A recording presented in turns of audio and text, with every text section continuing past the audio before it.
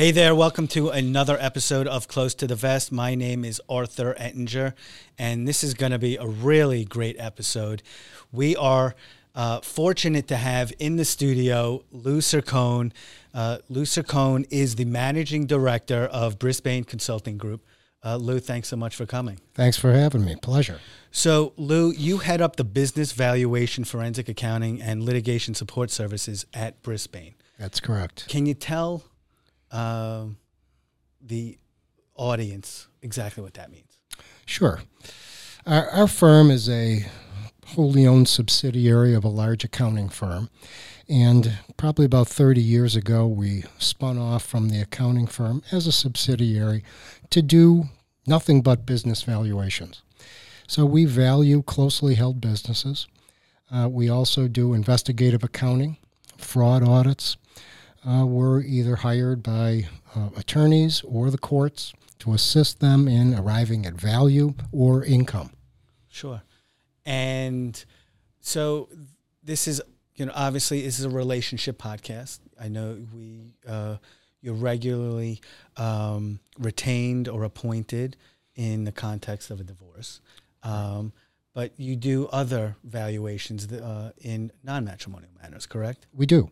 We're involved in valuations for estate tax and gift tax purposes, in matrimonial actions, of course, but also in corporate divorces, where partners or fellow shareholders are splitting up and dividing or leaving the company. So we're valuing that interest to establish a price for a buyout.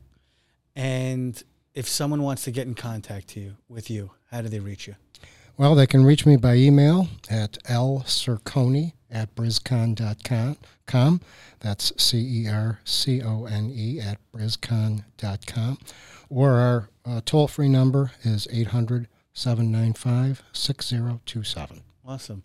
And so before we jump into the topic, which is really informative today, can you just share a little bit about your background? Sure. I've been in the accounting profession, valuation profession, mostly forensic accounting, for the past 30 years. Prior to that, I was in the restaurant business. I owned my own restaurant. I owned my own bakery. I owned my own bar. I didn't know that. That's awesome. Yes, as a matter of fact, I worked for a large multi-theme restaurant called Specialty Restaurants, and they had restaurants all over the country, and I was their director of operations. That's got to come in handy when you're valuing an entity in the hospitality world. Yes, it does. And being a former bar owner myself, it also comes in handy when you're dealing with cash businesses. I was just going to say, this is really what the wheelhouse for today. This is really, you truly are the expert. So let's just jump right in. Sure. Okay. A lot of people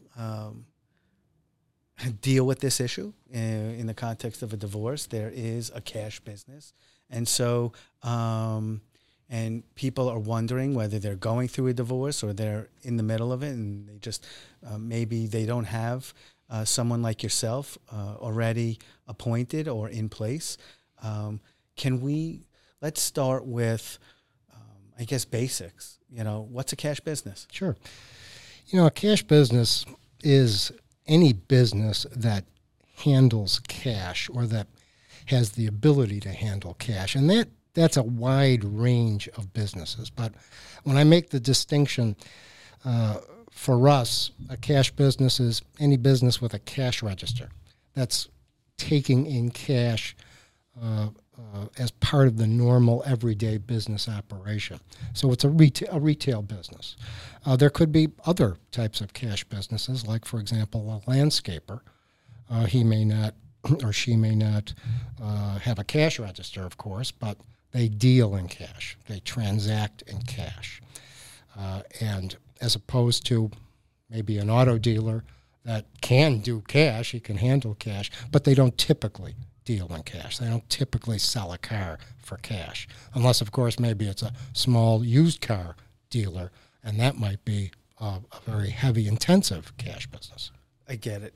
And so you're now appointed okay, and we'll get into the issue of appointment versus retained. Sure. Because I think that's really important. And in any case, that decision has to be made. How are you valuing a cash business? Well, when we look at valuation in a general sense, Arthur, we're typically, for most small businesses, looking at an income approach. So what that means is we're looking at what's the income generating capacity of the business and how can that income be converted into value. So, of course, for any business, we have to determine what that true income is. Okay, and so there has to be some shortcomings or challenges by figuring out income if we're valuing a cash business. Well, correct. For most businesses, and whether they be cash business or not, we have to keep in mind that the overall goal of that business owner is to minimize taxes. And the only way to do that is to minimize income. In some cases, it's a legal minimization of income. In other cases, it's not legal. So the challenge of a cash business is first quantifying what that income is. And how do you go about doing that? Well, there's several procedures that are used. I mean, in the instant sense, we're first looking at the tax return. What is the reported income? We might compare that income on the tax return to a statement of net worth, which is an affidavit that parties fill out at the beginning of their divorce that summarizes their income and their expenses. Once that we know that the income might be understated, and that could be from a variety of sources. In many cases, the attorneys are telling us, we need you to go in and do some investigative procedures to tell us what the true income is. We're convinced that it's not proper, that it's understated. So there's many procedures we might have to do to look at the books and the records of the business. Can you elaborate on those procedures? Sure. So the first thing that we do, I'll call it maybe an internal investigation, where we're actually looking at the underlying books and records for what we call a general ledger. And that's a collection of all the accounts of the business. And we're looking at those expenses to determine if those expenses are all business related. So often what we'll see is, for example, under entertainment or meals, we'll see several expenditures that may not have a business purpose. So we'll identify those expenses, and those will be added back or eliminated from the expenses of the business, added back to income. In many cases of a cash business, though, the records are not such, the business records that is, they're not such where you can identify unreported income issues. So what you have to do is there are other procedures that we look to. One of those procedures is a lifestyle analysis. Okay, yeah. Okay, another procedure is we'll do some markup testing or benchmarking, or we'll just do some observations. So I'll discuss each one of those because they're important. The first one, the lifestyle analysis, is where we're actually comparing household spending to the reported income. This is where we're looking at checking account statements, credit card statements, and we're comparing those statements and those expenditures to what is reported as income on the tax return. So what we end up doing in a lifestyle analysis is we're identifying what the parties are spending and comparing it to their level of income. And often there's a big gap. Sure. And so I would love, you're typically, or you're engaged in a lifestyle analysis, whether or not there's a cash business or not. Sometimes there's an issue and we're fighting over what's the level of support going to be. And rather than have both sides just fight, we just hire a forensic accountant like yourself to conduct a lifestyle analysis. I think it's especially important in a case where there is a cash business, because you're never going to truly capture or get closer to the true value without conducting such analysis. Can you speak to the timing? Because it's often a question for individuals and then maybe their lawyers when to bring in the forensic accountant. Sure. We always recommend that if there is a business, a closely held business, if there's any issue of where the tax returns are called into question, we always ask the attorneys to bring us in as early as possible so that we can assist the attorneys in discovery, that is, requesting documents of the business owner. If there's depositions of the business owner, we can assist. If we're brought in too late, we may not have the opportunity to do the discovery, or we may not have the opportunity to interview that business owner or perform any what we'll call site visits or on-site type of procedures if it's too late in the process. And on the site visits, can you just elaborate what you're referring to? In a valuation of a closely held business, we find it invaluable to go into the business and interview the business owner. And in some cases, we might want to interview other members of management. But when we're talking about a site visit, that's where I'm going in, I'm interviewing the business owner, and I may be doing some procedures on site to verify certain aspects of income and expenses. For example, I may ask to see all the vendor invoices for advertising, all the expense reports for auto expense and meals and entertainment, to see if they're in fact business related. Sure. And you mentioned a very prevalent issue and an issue that people need to really pay close attention, at least in my view, how the challenge of documents and missing documents and evaluate. What do you do in a situation like that? Well, when we're talking about business owners that are intentionally underreporting their income, they are going to have as few documents as possible for you to look at. Sure. They're not going to be opening up their books and records and saying, here it is. So we have to do other procedures, and one of those is a lifestyle analysis. Another might be benchmarking. So benchmarking is a procedure where we have access to a wide variety of industry sources that tell us what the typical sales are, the typical gross profit is, the typical operating profit is of various businesses in this industry. So we can take a look at certain aspects of the company itself or the business itself and make some estimates as to what their income should be based on their industry counterparts. So that's one way to circumvent the deficiency in document production. And then, so you mentioned before markup testing. Can you explain what that is?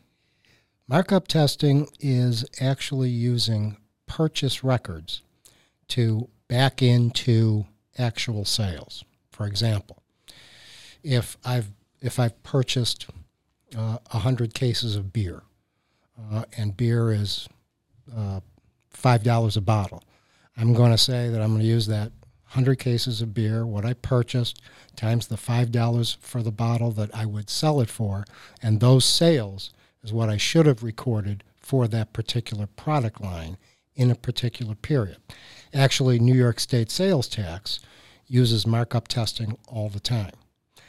And what's interesting about those type of sales tax audits is that incomplete records is not a defense. A great example of that, I was involved in defending a bar from a New York State sales tax audit. And what the bar owner was doing was these registers that they were old style registers, and they had what they call a Z tape, which is a record of all the transactions every day. Well, of course, those tapes were not retained because it would have shown how the owner stopped ringing sales at a particular point in the day, pocketed the cash, and then resumed operations. So the sales tax people, though, having incomplete records is incomplete records. So their audit carries the day. There's no defense.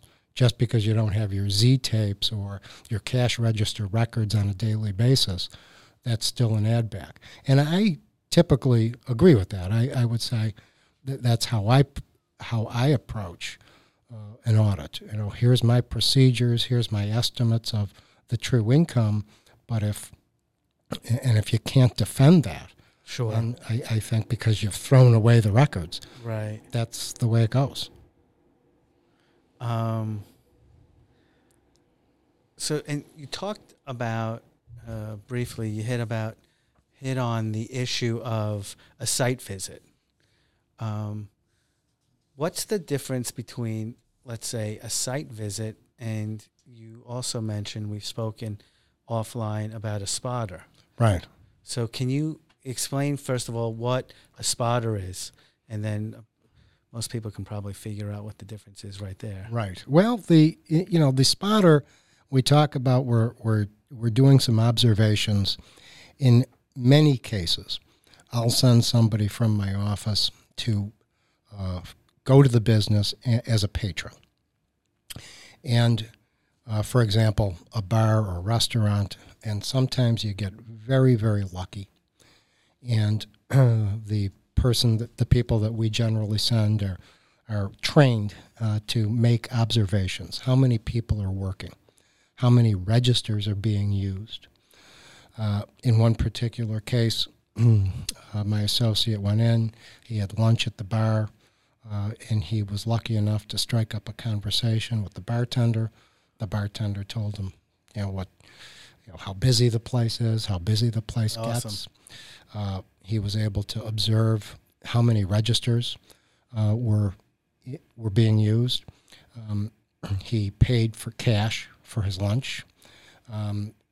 He was able to observe, did I get a receipt? Was it rung up? All of those things. And he was there for a good 2 hours. Now, when I came in for the site visit, so that was the spotter report. The site visit, there was one less register. Okay. So, and a totally different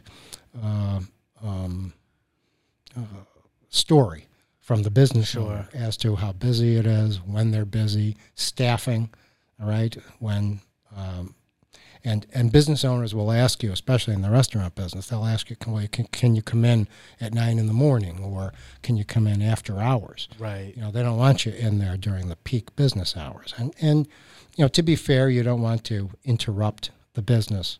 But on the other side of it, you have to be able to observe what type of business and the business volume. And that's the idea of a spotter, to just go in and take a look. I love these stories, and I want to just hear story after story. In a bar setting or a restaurant setting, you can have someone, a spotter, camp out. It's easy. Someone's sitting there, they're nursing a drink, they're not going to be as concerned. But there's other, businesses that are rely on cash for income that may be more challenging for you as the expert valuing the entity. How do you deal with that? Well, there was in one example, sometimes the spotters are very helpful, and other times it's not practical. So, for example, what I think are some of the most rich in cash, unreporting of cash income are probably some contractors and landscapers. Now, I had a contractor where he did a lot of DOT work. And what he did was he was the guy that laid all the asphalt for the throughways and the main roads. And what he did was he made up flyers for all of the neighborhood homes along the street and said for $1,000 or $1,500, we'll repave your driveway. So he was using DOT materials to repave the driveway. Wow. And then pocketing the cash, and it was strictly cash. Okay? So he had a lot of takers. Sure. Now, unless you're out there watching this, you're never going to find it. All right? What happened for us is the wife in this case gave us about a dozen of the flyers that he was using to pass out to the customers on the thruway. So we had some evidence that this was going on. But what makes this very difficult for contractors, landscapers too. I mean, my landscaper has asked me many times, given me two prices for my work. It's $50 a cut in cash, $75 if you're going to pay it by check. Sure. So, but those things where there's no tracing of materials, where there's no tracing of material cost. I mean, he can cut my lawn and my neighbor's lawn in 15 minutes and collect $75 in cash without reporting the other $75. Sure. So those are very, very difficult to zero in on, and that's probably in cases where I would have to go more towards a lifestyle analysis to just look at spending to back into the income, because in those type of businesses, cash, there's no audit trail. Sure. I feel my general rule is if it's a cash business, even if you're finding a lot of documents, more than most, you still have to do a lifestyle analysis. You just have to, belts and suspenders. You could be right there, Arthur, and many people would agree with you on that. The only thing that might prohibit you from doing that is the cost. Sure. And the cost might be prohibitive. I mean, these things can be expensive. In many cases, and I'm always amazed at this. I mean, in my own house, I have one checking account. Right. And I have one credit card, one for me, for my wife and I, and one for business. I keep them separate. I mean, I've been into lifestyle analysis where we have 7 or 8 different bank accounts. Sure. 25 to 30 credit card accounts, and they're bouncing money and credit back and forth. And it can be very, very time consuming. And when it's time consuming, it's very expensive. Mm-hmm. And can you give just, if you're just doing a lifestyle analysis, a lot of times, conversely, if somebody doesn't want to spend the cost of doing a full valuation, sometimes we have the conversation with the client where we're saying, okay, maybe we're just going to do a lifestyle analysis. And aren't there certain, circumstances where essentially you can kind of keep the costs at least a bit more manageable? If you have to pick one, maybe we're going to just do a lifestyle analysis. I think that in a lot of cases, attorneys, probably above anything else when it comes to the financial aspects of a divorce, need to know or quantify income. They have to have that. Sure. Whether it be for valuation purposes, and attorneys will often make the call, it's a small business, we really don't care, it's not going to be a lot of money, but we need to know the income, because it might not be a valuation case, but it's always a support case. Sure. All right? And that's where that lifestyle analysis could be very helpful.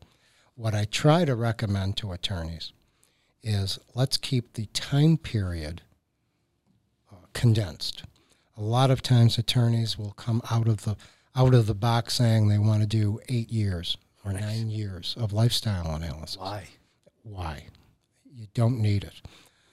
One other thing that's probably important to mention is that when we're doing lifestyle analysis and we're considering 2020, the year that we just had, is that a true picture of the actual lifestyle? Being that people weren't traveling, weren't doing vacations, were staying home, weren't spending a lot of money dining out. So in a lot of cases, what I'm being asked to now, in this present day, is give us a lifestyle analysis for 2019. Let's see what it was pre-COVID, pre-pandemic. That might give us an idea of what we need to do going forward. But I always try to tell attorneys, let's limit the years to 2 years maximum. Sure. And with leave to expand the analysis if you feel it's necessary. Yeah, I can't believe someone would ask for an 8-year lifestyle analysis. That's We were asked just not a month ago to do 12 years. And I think that they went back to court, and even the judge said, you're nuts. Yeah, I don't see how any judge would really care what you did a decade ago. No, but part of it was not only to look at the lifestyle, but there was also accusations of dissipation of marital assets. And that's why they wanted to do that analysis to go that far back. I know this is not why you're here. I love the topic of dissipation of assets. It's very hot. And can you just explain, just for the person listening in who may not just understand or know what you're talking about, what you're referring to? Sure.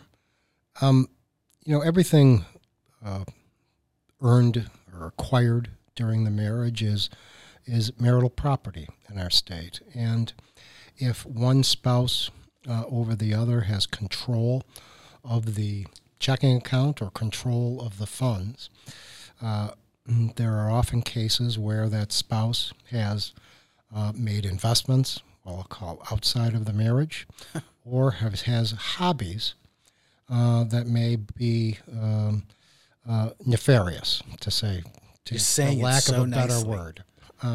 So we had one case where it was sad, actually, where the husband was using marital funds for his sexual addictions. Mm-hmm. He was flying women in from Russia, and we were looking at 3 to 4 years of significant spending in all of those areas, and it was in the hundreds of thousands of dollars on an annual basis.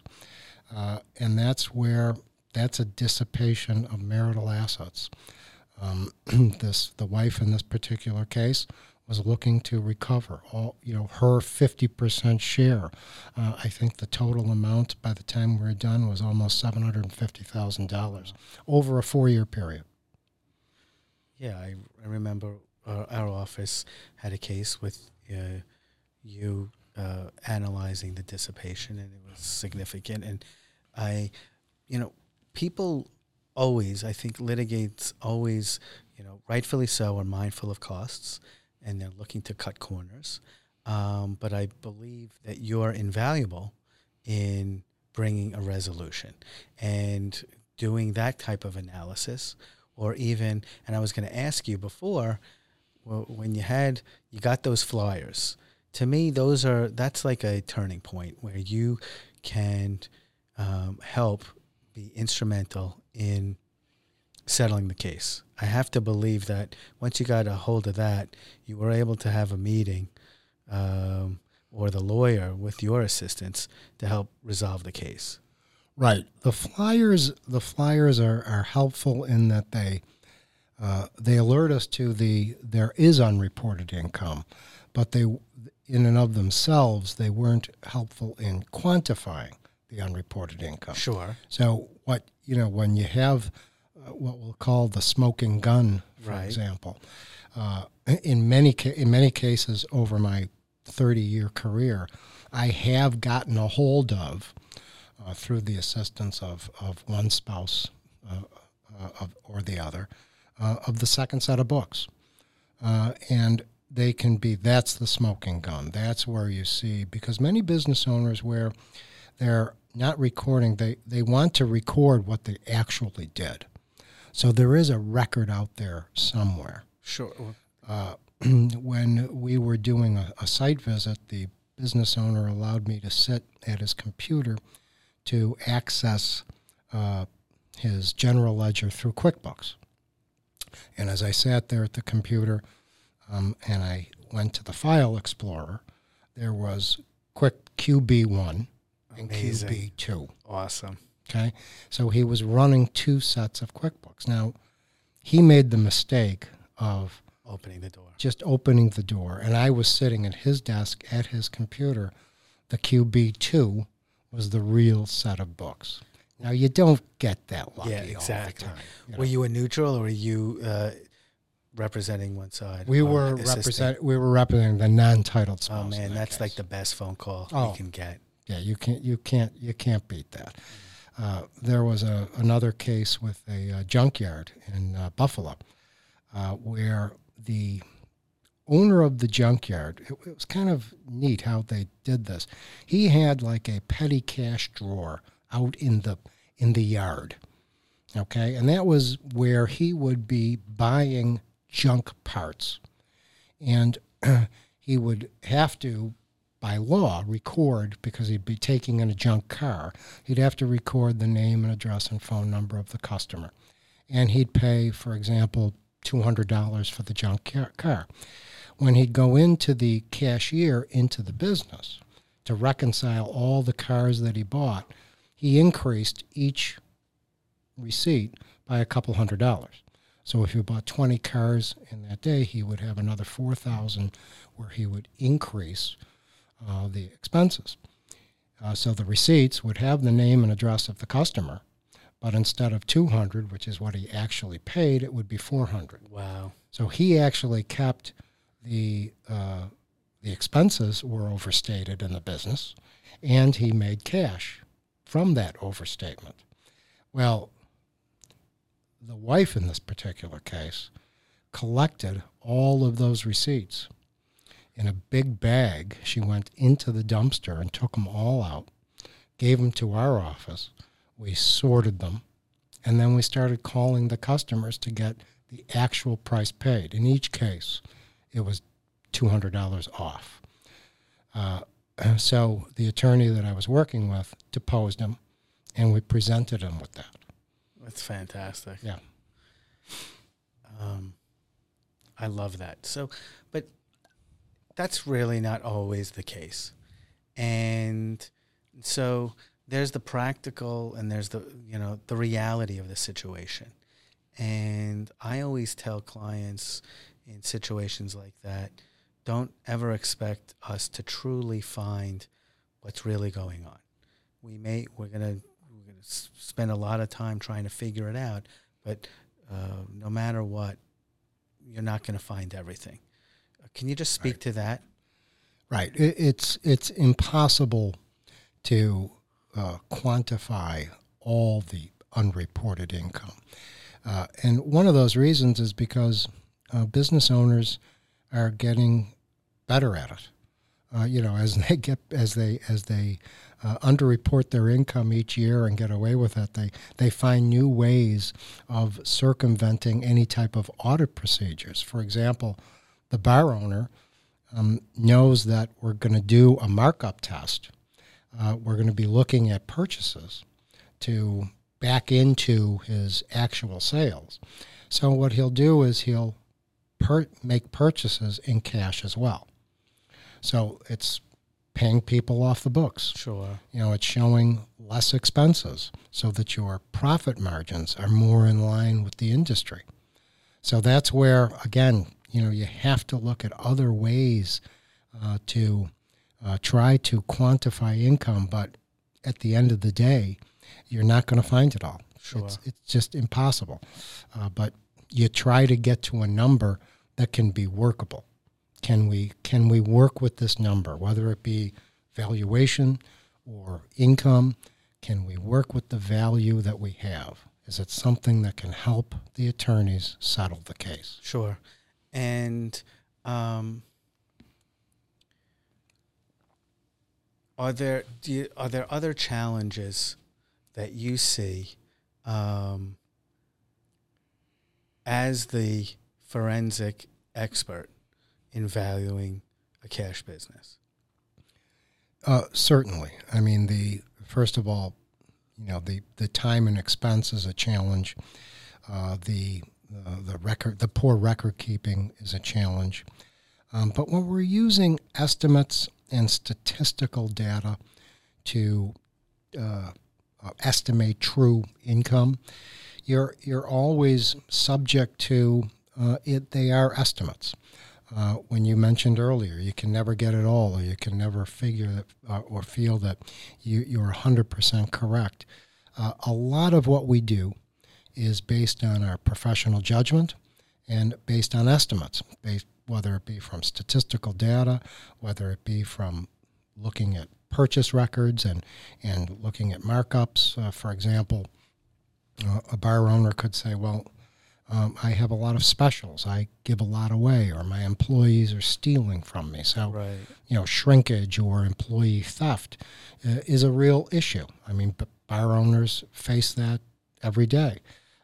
So you can't just be so black and white and strict, without making some allowances. Sure. And making sure that your estimates are reasonable. And the issues that you come across with a cash business, are you reflecting that in your report? Yes. When we do a report, especially when it's a cash business, I'll always ask the attorneys for a conference before I present my findings. I have that latitude when I'm a neutral or a court-appointed expert. I don't like to put into a report that we found hundreds of thousands of unreported income. Right. In a report that our office did just 6-7 months ago, the unreported income on an annual basis was $800,000. That's tax fraud. Wow. That's criminal. Mm-hmm. And that's a huge issue.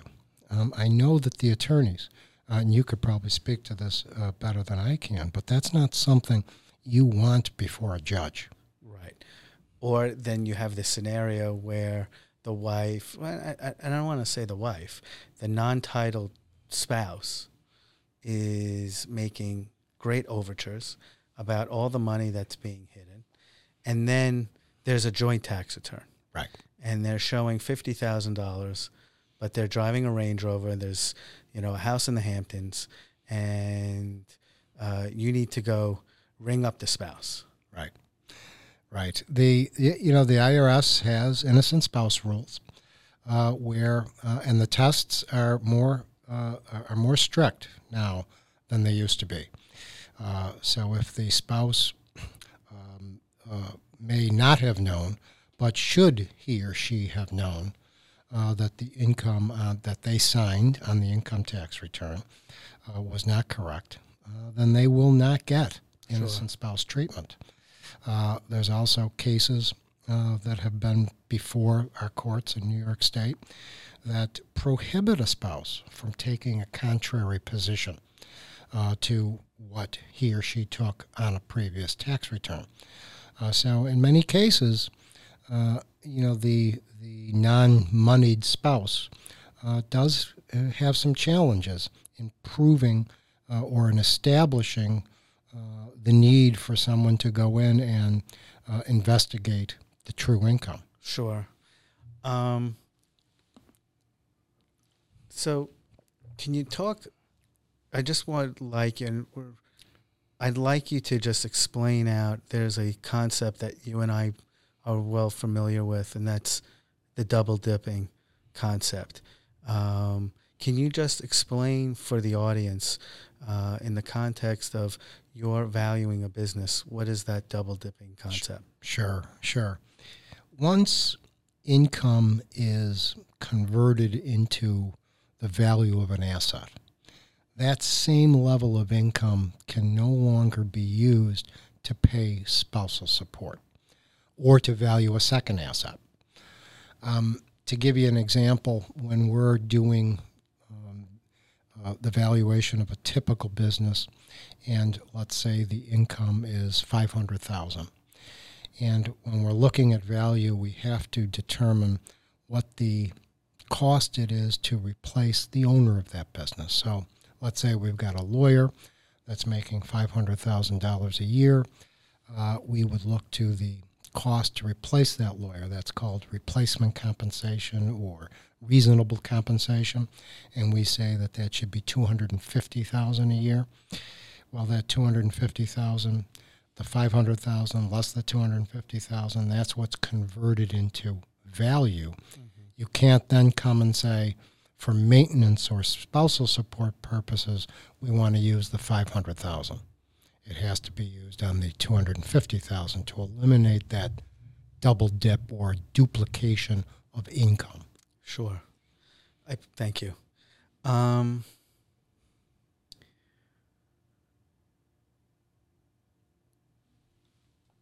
We often see there will be, when you get the documents during discovery, where a spouse who has been in the dark, and because typically it's not the scenario where the non-titled holder is working in the business. That's just very rare. Right. And so now you get the documents, and all that income we thought was income, or they thought was income, that they've been telling us on all those phone calls and meetings. Now it says loans. Can you talk about that challenge? Sure. Business owners will often make loans to themselves. It's legal. It's not illegal to loan yourself money as a business owner. Sometimes they're recorded as a loan due from the owner, or a loan due from shareholder, but it's whether it's income or not is not always cut and dry. In other words, a business owner may be able to loan himself a certain sum of money in one particular year, but he can only do that if the cash flow is there for him to do it. Whereas you might have an accumulation of loan accounts, and the business owner might say, well, I owe the business $1 million because over the past 20 years he's just been borrowing money as it goes along, and then he says, I've got a debt. Well, we might look at that and say it was actually a cash distribution or a dividend from the business and not really a loan. In rare cases where you will find if there's a loan, there should be a loan agreement. So there should be a promissory note, a promise to pay, a loan document. You'll very rarely see that in the closely held business. So in many cases, we'll just take the loans, eliminate them, look at them as cash distributions in the past.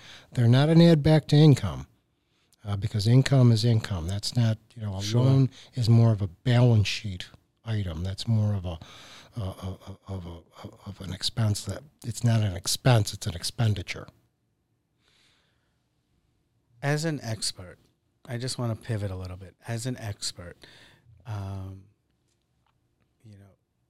we've identified that you can be a neutral, appointed by a court or agreed by the parties through their lawyers that you're going to be a neutral, versus retained by one of the parties.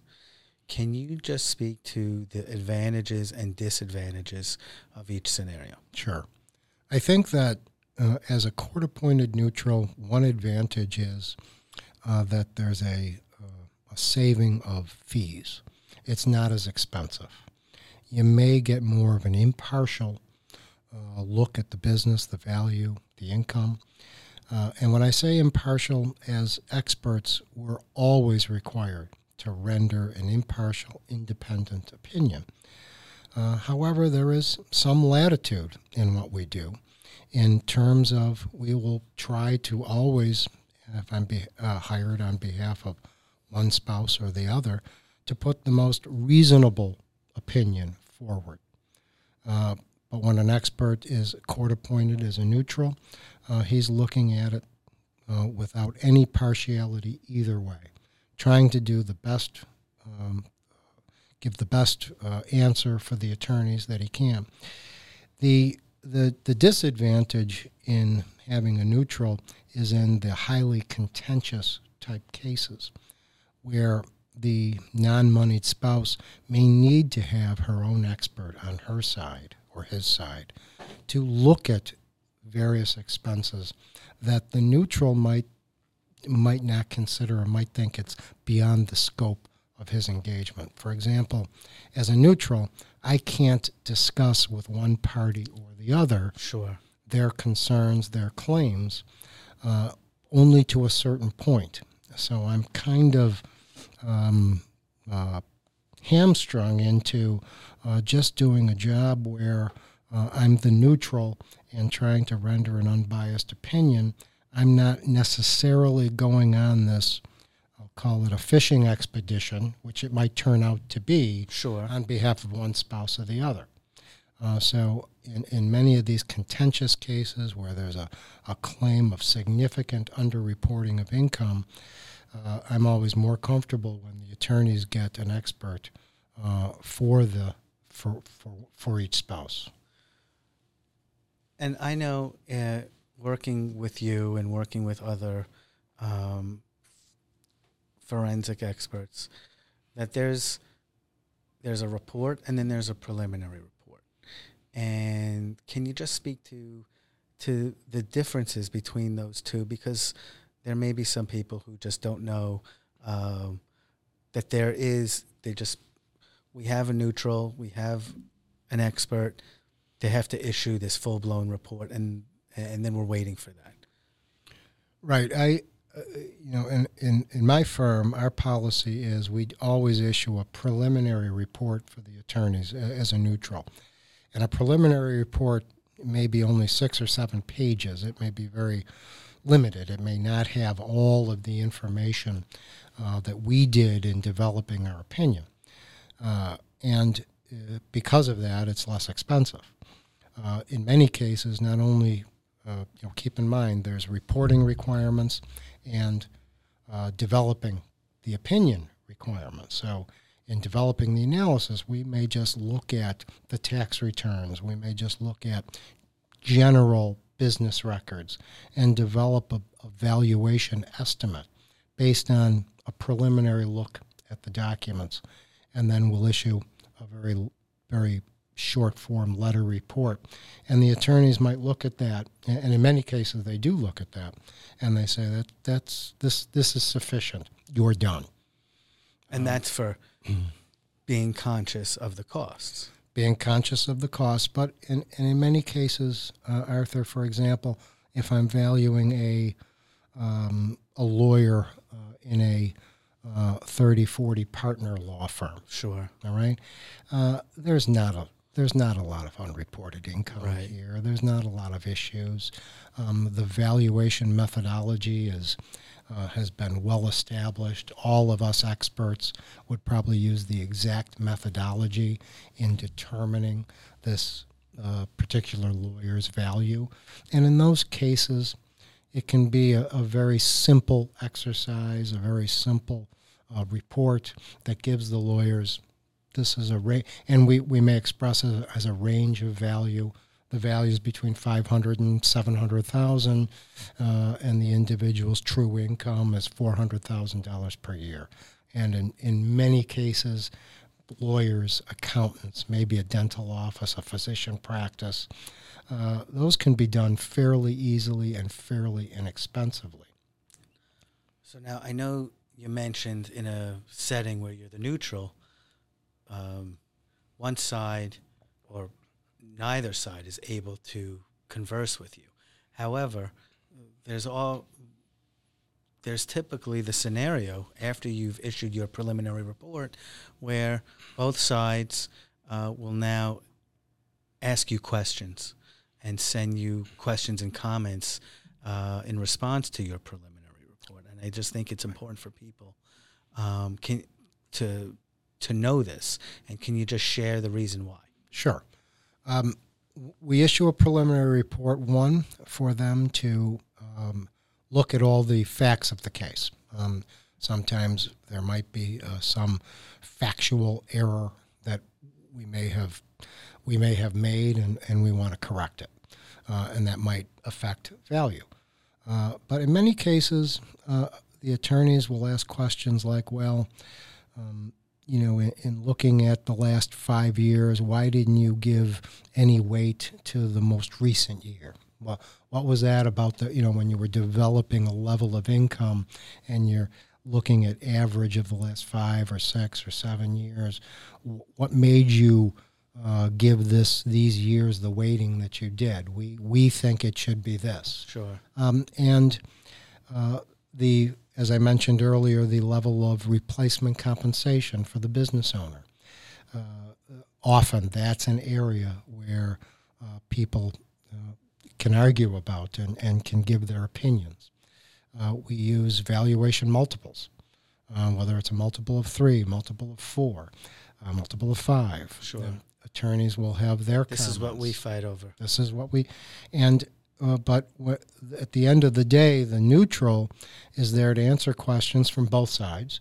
It may be done in writing with a copy to everyone involved, and I like to do it by a phone conference or by a Zoom meeting, where we can explain this is what we did, this is how we looked at it, and I will say too that one thing that I've always learned is I'm open to a criticism, a critique. I'm open to somebody I've often heard from an attorney and said, did you think about this? And I said, right. No, I could have maybe given that a little bit more thought now that I'm thinking about it. I think that's a reasonable criticism of what we did here. That's great. And to your point, do you find that those questions or comments after you issue your preliminary report ever move the needle? Very rarely they do, because because in a lot of cases we're very careful to make sure that we've done our due diligence, and there's a wide range of attorney expertise, and when it comes to financial issues, attorneys find that their weak point. They're not, there's some very strong, some know what a capitalization rate is, sure, and a discount for lack of marketability, and they have all the valuation textbooks in their office. Right. That's when you're dealing with somebody right. who knows what they're doing, right? But in many cases, they're asking questions that may not be relevant, but to them they're relevant, and sure, to their client they're sure, relevant. And so you've been doing this a long time. Yes. Tell me your wildest story as a forensic accountant. I think that I don't know if it's all that wild, but getting back to my junkyard story, when we went out there to do our investigative work, he came out and he had 2 pit bulls on a leash, and he had 2 guns in his belt pocket on like a cross draw type. And I was out there with a young lady who was doing the audit with me, and the poor thing, I thought she was going to just faint. And he was just being intimidating. He was just, wanting people to know that, he wasn't, we were going to be afraid of him. But what he didn't know was I had the bag of all of his receipts. That's awesome. So I think that, that was probably the one of the most, that sticks out in my mind, and it probably happened 20 years ago. There was another case where the pizza shop owner, he said in an onsite that all of his business was takeout. And I believed him, because he had a very small place, but he had a very, very popular place. So the attorney subpoenaed all of his phone records. And we added up all of the incoming calls into the pizza shop over the span of 3-4 months and multiplied it by his average ticket, by his average check. And the amount of unreported income was substantial. That's awesome. And there was nothing he could do to argue that, because it was his own phone records. That's amazing. So I think those are probably the most,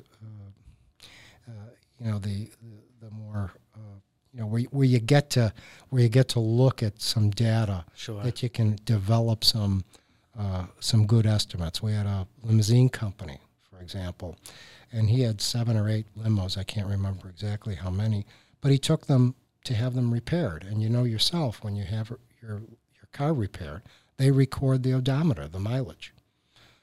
So we were able to subpoena the repair shop and get all of the odometer readings. That's amazing. For the cars to determine how many miles he was driving. And then we looked at industry data to look at what's the average fee per mile in Long Island Fantastic. for limousine companies. And we were able to develop a reasonable analysis of of this individual's income from his limo company. And he would never have thought about that. That's No, great. I don't think he would have thought about that. No, It's fantastic. So I'm going to pivot a little bit. It is a relationship podcast, so I have to go there. I know you're a grandpa. I know you're happily married. What's the secret sauce? Well, I've been married to my wife Debbie for I think it's 42 years, and I think the secret sauce for us was when I met her. She was 16, I was 19. We had all our kids by the time she was 24, I think, 25, all 3 children. And it wasn't always easy. As a matter of fact, there were some horrible times. I remember hiding from the paperboy because I didn't have enough money to pay the paperboy. So I figured I'd just catch him next week. We struggled. And I think because of that struggle, we went through it together. So now we're on the other side of it. And, it's just, I think fighting together and getting through it together and just longevity, for me, I couldn't imagine life without her.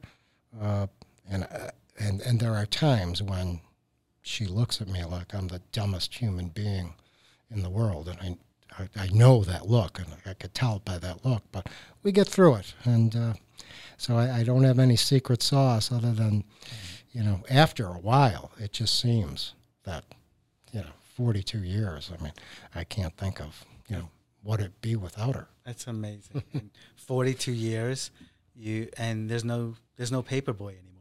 No That's paperboy. amazing. No paperboy anymore. Yeah, I just pay the bill online for the whole awesome. year in advance.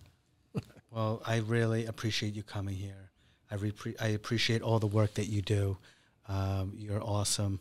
And I have one last question for you. Sure.